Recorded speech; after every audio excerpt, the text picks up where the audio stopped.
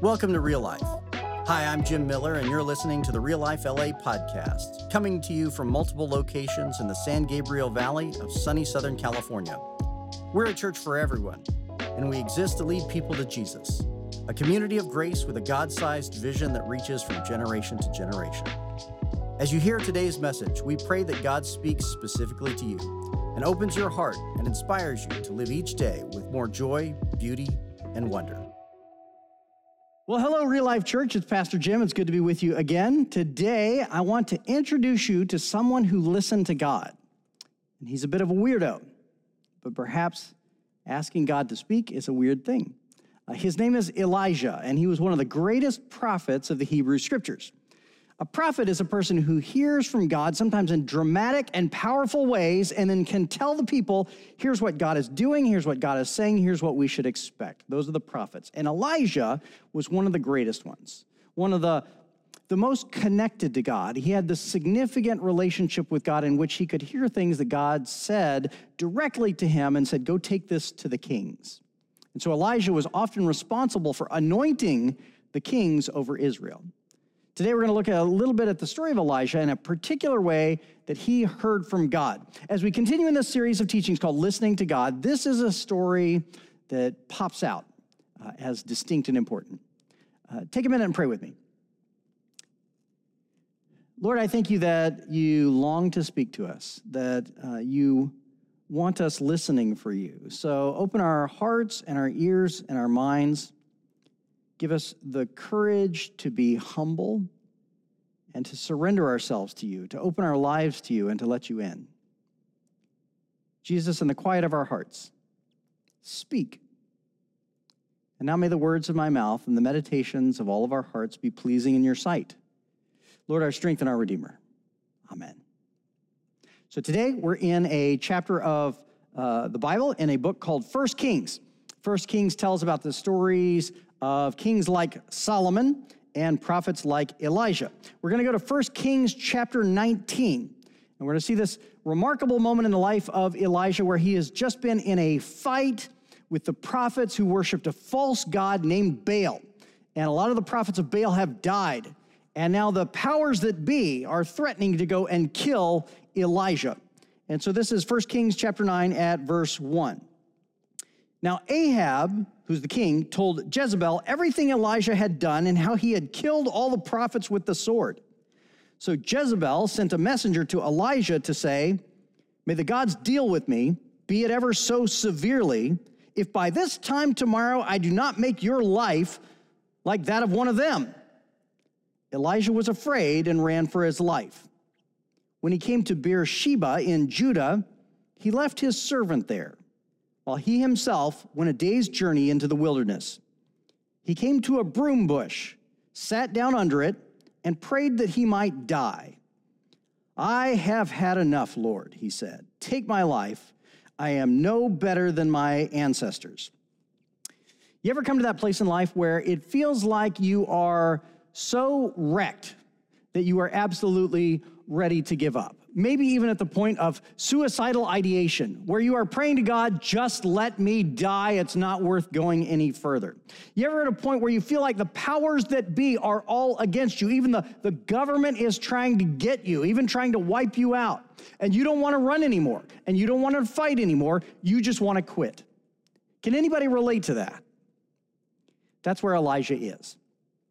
One of the things I like most about the Bible are those moments in the Bible, not just where it informs us, although that's great, not just where it inspires us, although that's great, but where it commiserates with us, where the Bible says to us, not just, I can fix it, but I know what you're going through. This is a moment in the life of Elijah in which the Bible shows us God knows what we're going through. Then he lay down under the bush and fell asleep. All at once, an angel touched him and said, get up and eat. He looked around, and there by his head was some bread baked over hot coals and a jar of water. He ate and drank and then lay down again. The universal cure to everything, a snack and a nap. God sees that Elijah is in this desperate place, and the first thing that God addresses is Elijah's physical well-being. That's not an accident. Our souls and our bodies are intertwined. Our spiritual life and our physical life are interlinked. You can't fully separate the two. To any atheist out there, I would say you are not a body without a soul. But to any religious person out there, I would say you are not just a ghost in a machine, a spirit in a shell that can be thrown away. Your body and your spiritual life are intertwined. You can't pull the two apart. And so when our physical bodies are well taken care of, we lend themselves to the care of our spiritual bodies. And when we care for our spiritual lives, they lend themselves to the care of our physical lives. You can literally damage your spirit by damaging your body. You can eat, drink, and undersleep yourself into a spiritually wrecked place, into depression. Likewise, you can fail to care for your spiritual life in a way that depresses you and stresses you out and fills you with anxiety that literally wears down on your physical life. The two go hand in hand.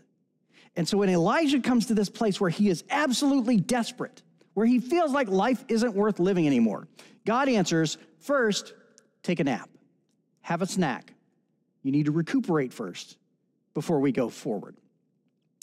This coming January, I'm going to call our church to a 21-day fast, a 21-day period where we give up something in our lives that is a distraction from God, maybe caffeine or sugar or social media or TV, whatever it is, something that distracts us, something that fills our daily life with temporary satisfactions.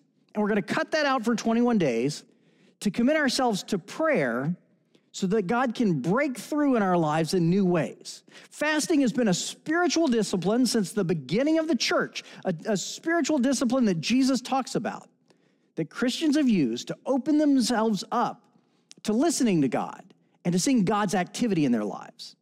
So in January, we're going to practice the physical discipline of fasting so as to open ourselves spiritually.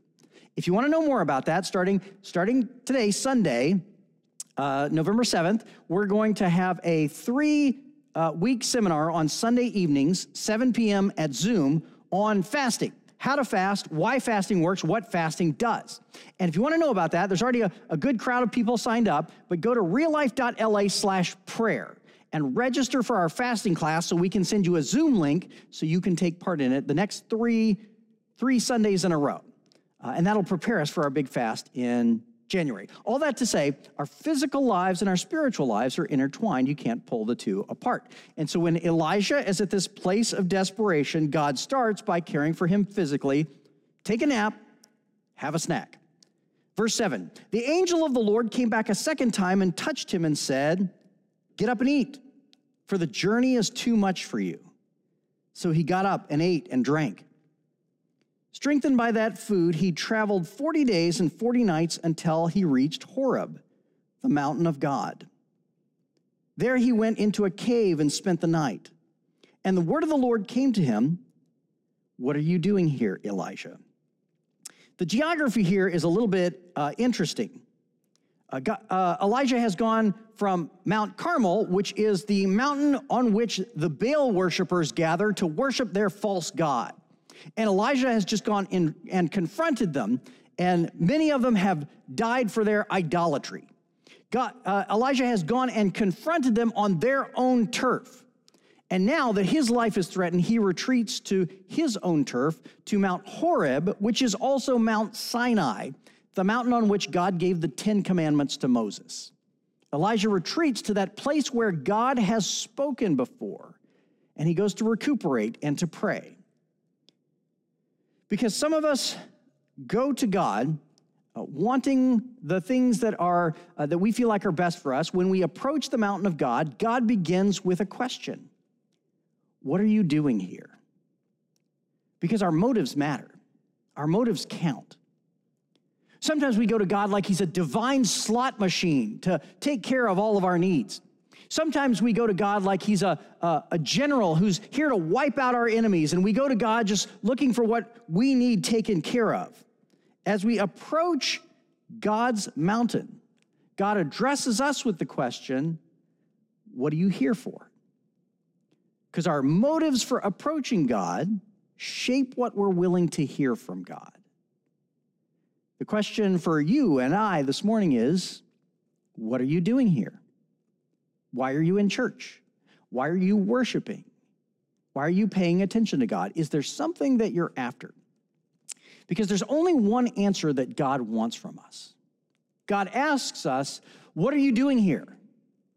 And what God is waiting for is the answer, I'm looking for you. What do you want as you come here? God, I want more of you. God wants us looking to the giver and not just his gifts. We can go to church for all kinds of reasons. We can come to prayer for any number of reasons. I need help with my marriage. I need help with my finances. I need help with my health. And God will take us on any of those terms. But he's going to ask us, what are you doing here? Because he wants us to turn and to reconsider who he is and what he actually has to offer. The deepest and most precious thing God has to offer you and I is a relationship with him. He wants us to love the giver and not just the gifts. So Elijah goes to God in absolute desperation. Verse 10, Elijah replies, I've been very zealous for the Lord God Almighty. The Israelites have rejected your covenant, torn down your altars, and put your prophets to death with the sword. I am the only one left, and now they are trying to kill me too. That's a little bit dramatic, and it turns out that it's not true. But God welcomes us in all of our confusions and lets us name our sufferings to him. Verse 11, the Lord said, go out and stand on the mountain in the presence of the Lord, for the Lord is about to pass by. There's going to be this incredible transformative experience in which the presence of God passes in front of Elijah. The same thing happened to Moses. This is not a metaphor. This is a literal occurrence of God in some way appearing in front of these faithful men who are listening for God. Then a great and powerful wind tore the mountains apart and shattered the rocks before the Lord. But the Lord was not in the wind. After the wind, there was an earthquake, but the Lord was not in the earthquake. After the earthquake came a fire, but the Lord was not in the fire. And after the fire came a gentle whisper. When Elijah heard it, he pulled his cloak over his face and went out and stood at the mouth of the cave. Then a voice said to him, what are you doing here, Elijah? Okay, now check this out.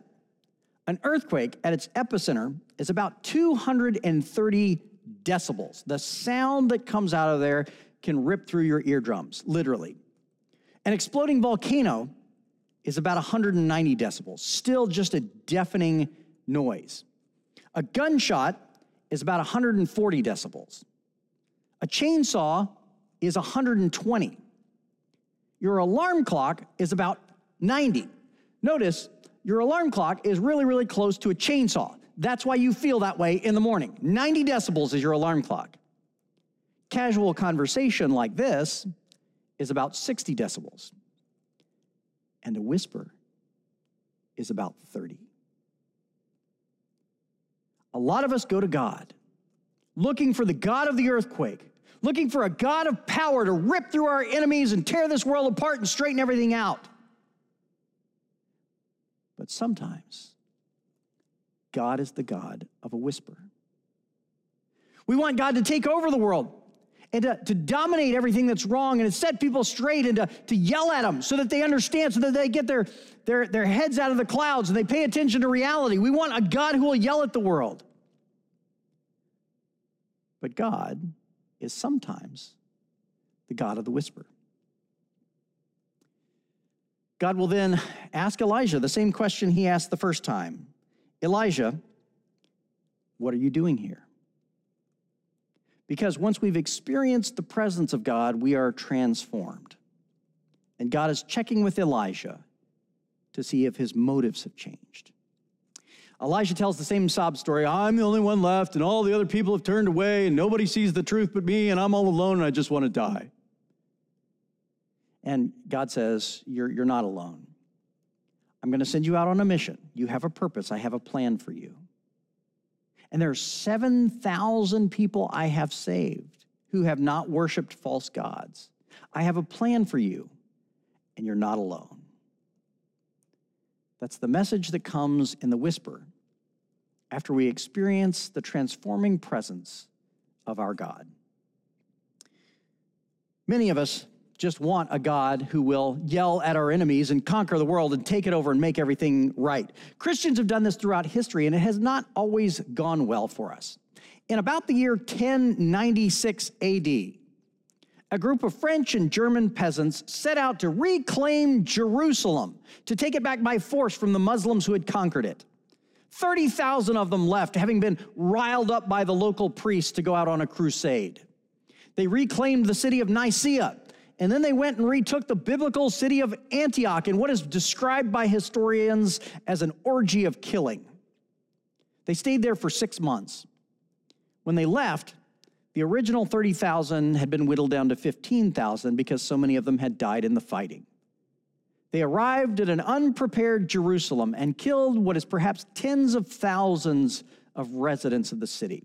To reclaim that city, in the name of the one who said, love your enemy. If someone strikes you on one cheek, turn to them the other cheek as well. Do not resist the evil person. If someone sues you for your shirt, give them your cloak as well. But they were illiterate peasants, and all they knew was what the priests had told them. And they were in search of the God of the earthquake, the God who would dominate this world and take over and make everything right, because otherwise we're vulnerable and afraid. We as Christians have done this over and over again in history. Repeatedly, this has been our way. In the late 1400s, Spanish conquerors arrived on the coast of the Americas.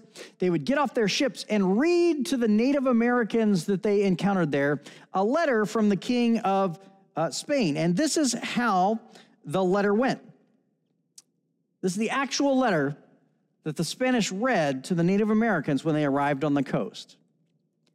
In the name of King Ferdinand and his daughter, Queen of Castile, conquerors of barbarian nations, that's you. We notify you as best we can, because we know you don't speak Spanish, that our Lord God eternal created heaven and earth, and a man and a woman from whom we all descend for all times and all over the world. In the 5,000 years since the creation of the multitude, these generations caused men to divide and establish kingdoms in various parts of the world, among whom God chose St. Peter as the leader of mankind, regardless of their law or sect or belief. He seated St. Peter in Rome as the best place from which to rule the world. But he allowed him to establish his seat in all parts of the world and to rule all people, whether they're Christians or Moors or Jews or Gentiles or anyone else. He was named Pope, which means admirable and greatest father, governor of all men. Those who lived at that time obeyed St. Peter as Lord and superior king of the universe. And so did their descendants obey his successors, and so on to the end of time. The late Pope gave these islands and mainland of the ocean and the contents hereof to the above-mentioned king and queen, as is certified in writing, and you may see the documents if you should so desire. They couldn't read. They couldn't speak Spanish. They didn't even know what was being said to them. If you want to read the documents and review the fact that we now own this, go ahead. Christians throughout history have looked for the God of the earthquake to dominate and take over and make everything right and put everything where it belongs. And God is often the God of the whisper. Here's what actually happens when we encounter Jesus and we listen for his voice. We go looking for God on his mountain. Only this time the mountain is Calvary, the hill on which Jesus was crucified. And as we approach the mountain of God, Jesus says to us, "What are you doing here?" And we go at Jesus with the same sob story that Elijah did. I'm the only one left, and nobody else understands how it is, and everybody's trying to get me, and all the other sheep need to wake up because I'm the only one who sees the world right, and I'm alone, and I just want to die. And Jesus goes, okay, first of all, take a nap. And then, I want you to encounter my presence. I want you to walk with me. I want you to see who I am. I want you to listen to my teachings and learn my teachings and pass my teachings on to others. I want you to memorize my teachings. I want this deep in your heart. Look at how I lived and what I lived for. Let my presence pass by you and watch who I am. We need to be deeply immersed in the life and teachings of Jesus. We need to read the scriptures daily, especially the Gospels of Matthew, Mark, Luke, and John. We need to dwell on the teachings of our Lord when we rise up in the morning and when we go to bed at night, when we sit at home with our children and when we walk along the road. We need to be immersed in the presence of Jesus. And as we do that, Jesus will then say to us again, okay, now that you know me, now that you've been with me, now that you've listened to me, what are you doing here?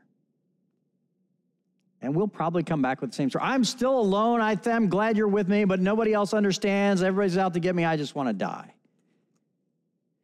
And Jesus will say, I have a plan for you, and you're not alone.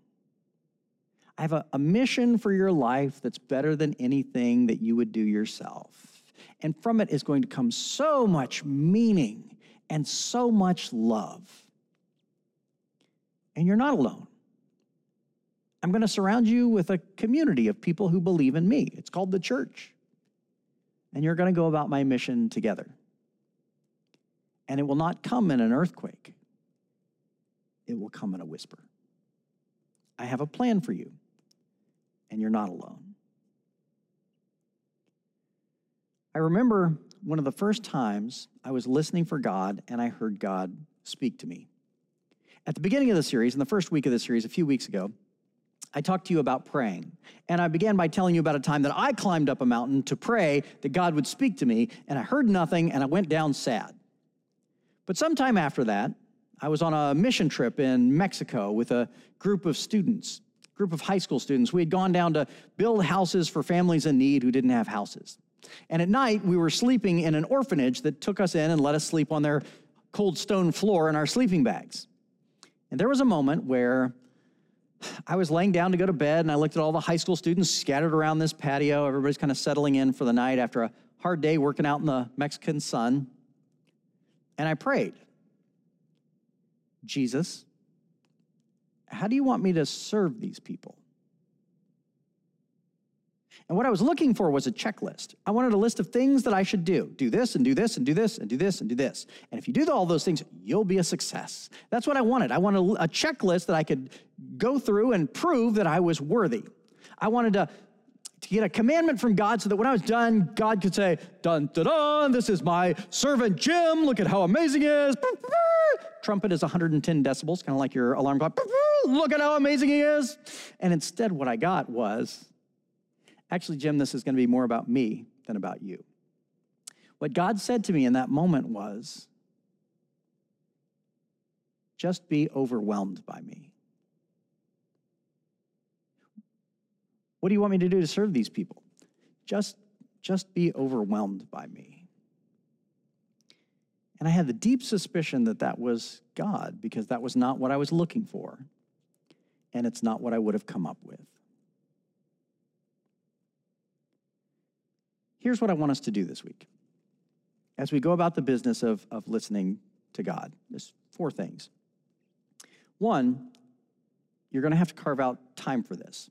And it's not a short period of time. It's like a Sabbath day. You're going to need to make time to listen to God. 2, take a nap first. 3, immerse yourselves in the scriptures. Go back and read 1 Kings 19 again. Read the Gospels. Read the story of Jesus' life and reflect on who he was. Meditate on what he taught. And then 4thly, stop and listen. Listen for a voice that sounds like the voice of Jesus. He's not going to contradict himself or turn into someone else. His voice is always a voice of love for you. I have a plan for you, and you're not alone. Take time this week and just listen for the voice of Jesus. If I can be a pastor of a church filled with people who are listening to God, that is absolutely all I need. That's your only homework this week. You don't have to do anything else. If you won't do this, then I have failed. But if you'll do it, God has told me he has a plan for me, and I will not do it alone. Let's pray. Lord, I thank you that you love us, and I thank you that you want to speak, and I thank you that you calm our most aggressive desires for control, and instead you speak to us in a whisper about your plans and your desires, your character and your nature, and your will for us. Help us to let go of everything we grab hold of and instead to take hold of you. Bless us and speak. In Jesus' name, amen.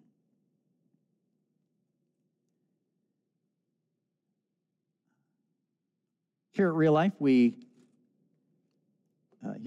celebrate communion together.